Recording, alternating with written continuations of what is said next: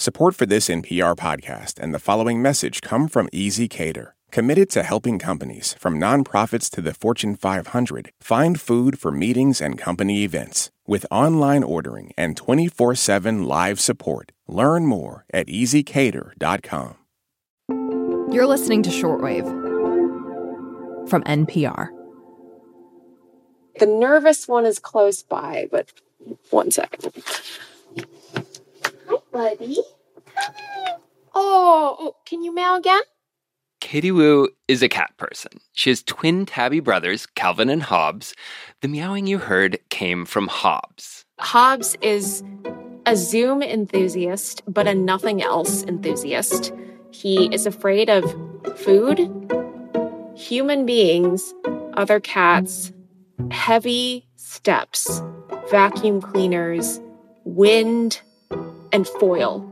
He likes having his teeth rubbed, so I'm doing that to calm him down. Katie loves her boys, but she wasn't always a feline mother of two.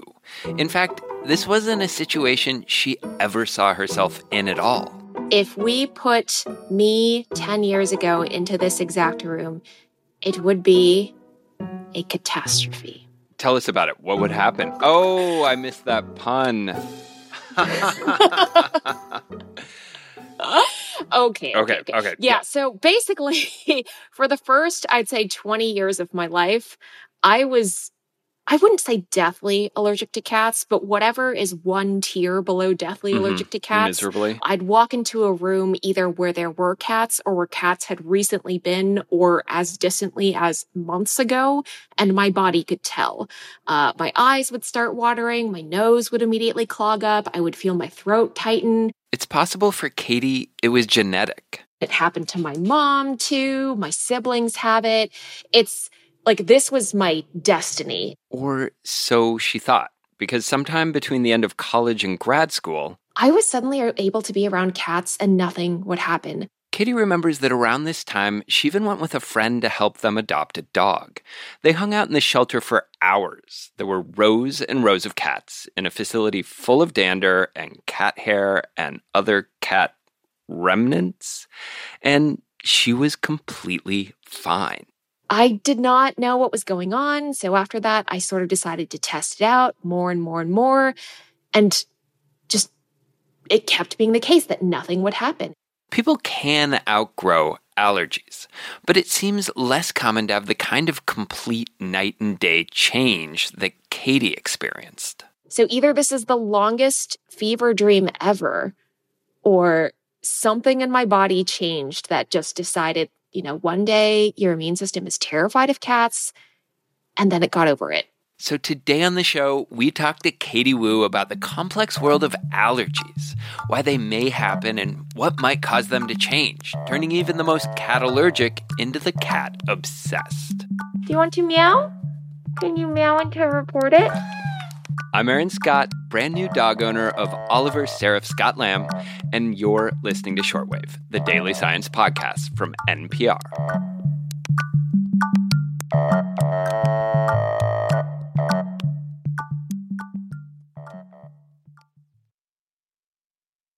This message comes from NPR sponsor Comcast Business. Is it possible to get business internet you can really rely on? It is with Comcast Business. Keeping businesses of all kinds up and running with a network powered by 99.9% reliability. Plus, advanced security to help outsmart threats to your data. And 24/7 customer support to help anytime. With Comcast Business, reliable business internet isn't just possible, it's happening. Restrictions apply. Actual speeds vary. We at Shortwave love pets, feline and otherwise. We love snuggling them, and we love producing stories about them. And if you want to help us create more Animal Kingdom content, then sign up for NPR Plus. It means you get the show ad-free, and you're contributing to our ability to unlock feline mysteries. If you're already a subscriber, thank you. Find out more at plus.npr.org/shortwave.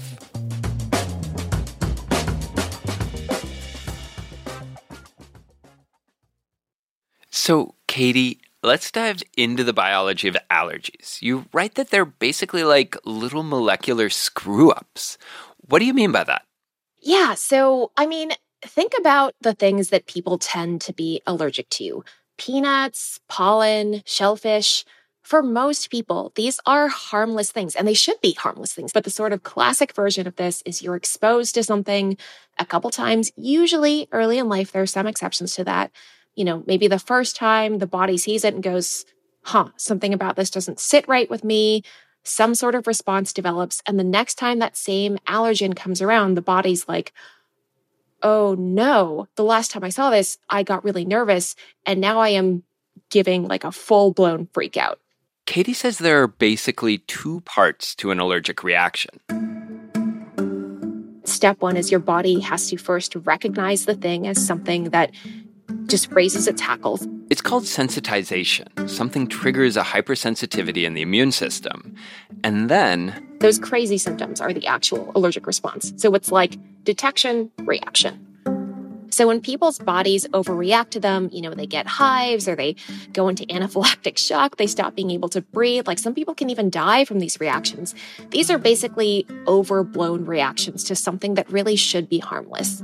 And from what you write that really surprised me is it's not just one biological process. It's complicated, it's particular to the allergen, it differs from person to person. Tell us a little bit about what we're learning about how complex it is. It's not like you can simply look at someone or even look at their reaction to an allergen and say, oh, I know exactly what's happening molecularly in your body, which makes it really difficult to say, I have a good plan for treating you or making these symptoms better. The general way that people approach this and the most common way that people approach this for a long time was to give people antihistamines, which is basically treating a symptom of the allergy, but it's not really tackling it at the source. It's not teaching the body, hey, chill out. This thing that you're scared of is actually benign. It's really just saying, let's make you feel better after your body starts reacting. And so, a lot of this is like happening kind of downstream of the big problem itself, because that can happen in so many ways. And it's also not like allergies can manifest in the same way. Like think of anyone who has seasonal allergies, hay fever. They sneeze a ton when they have pollen. And then compare that to someone who is allergic to peanuts and is going into anaphylactic shock in a restaurant. Those things look so different. You write that the world is becoming a more allergic place. That in America alone, there's about 50 million people who experience allergies. Do scientists have a sense of why this is? I think we have become a very super clean society, especially in the Western world.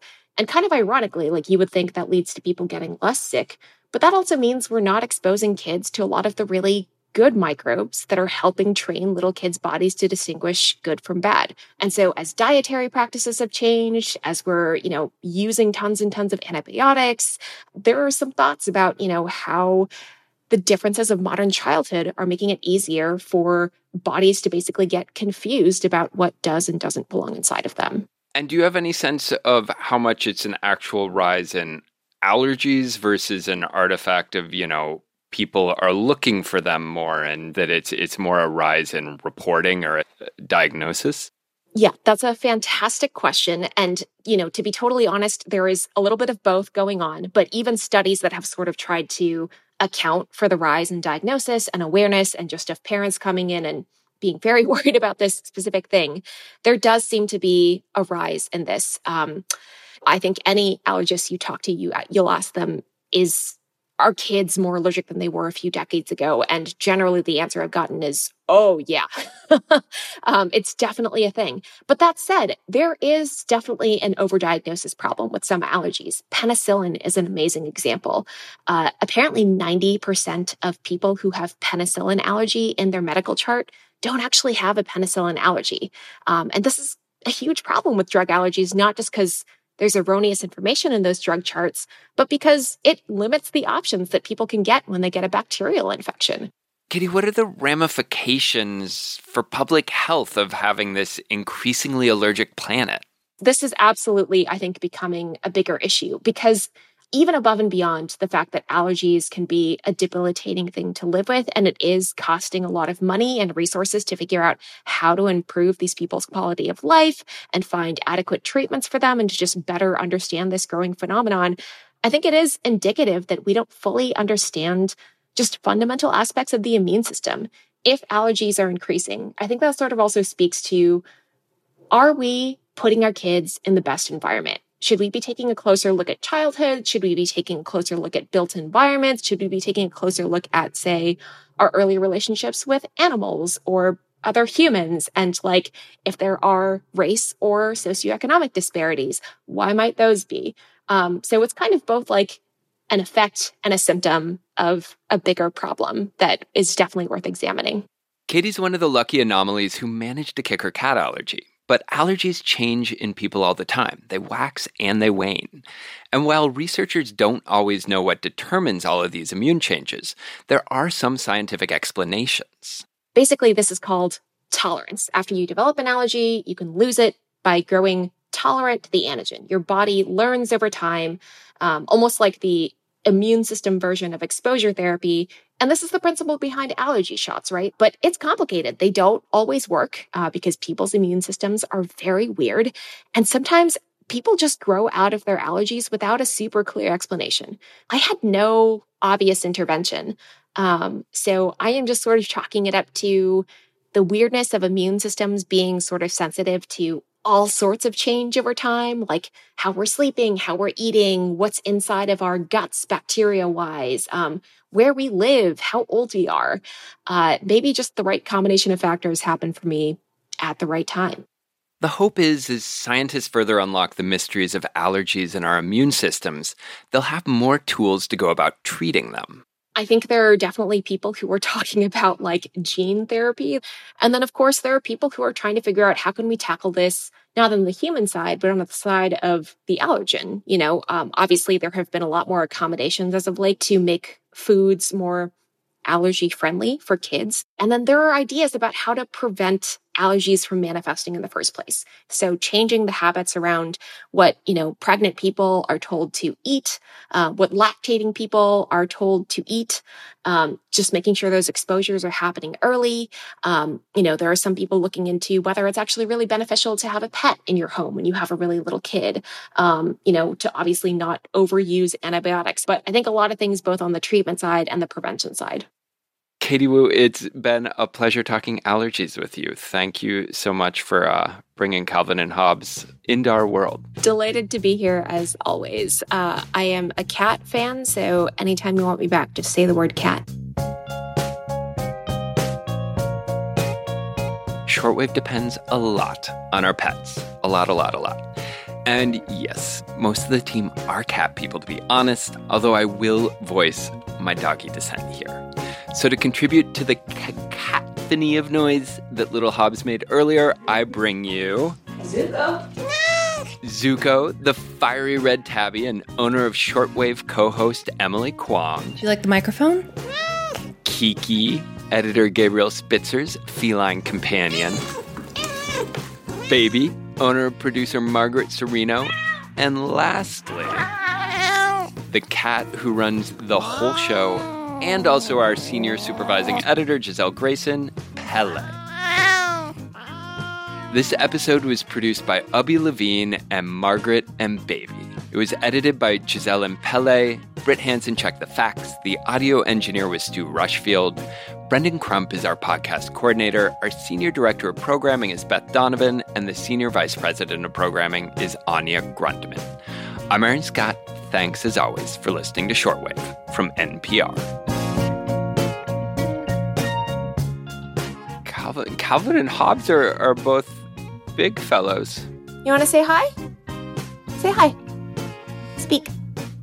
Ugh, you're so rude. You never do anything I tell you.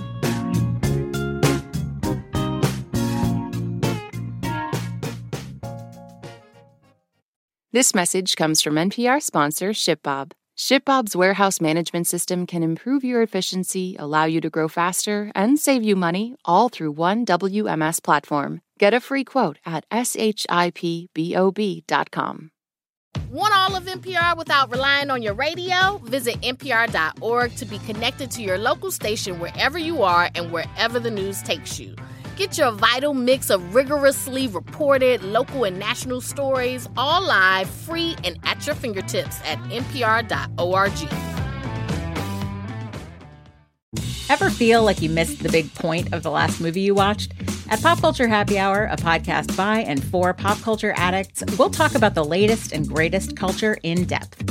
For talking points for your next happy hour, check out Pop Culture Happy Hour 4 days a week only from NPR.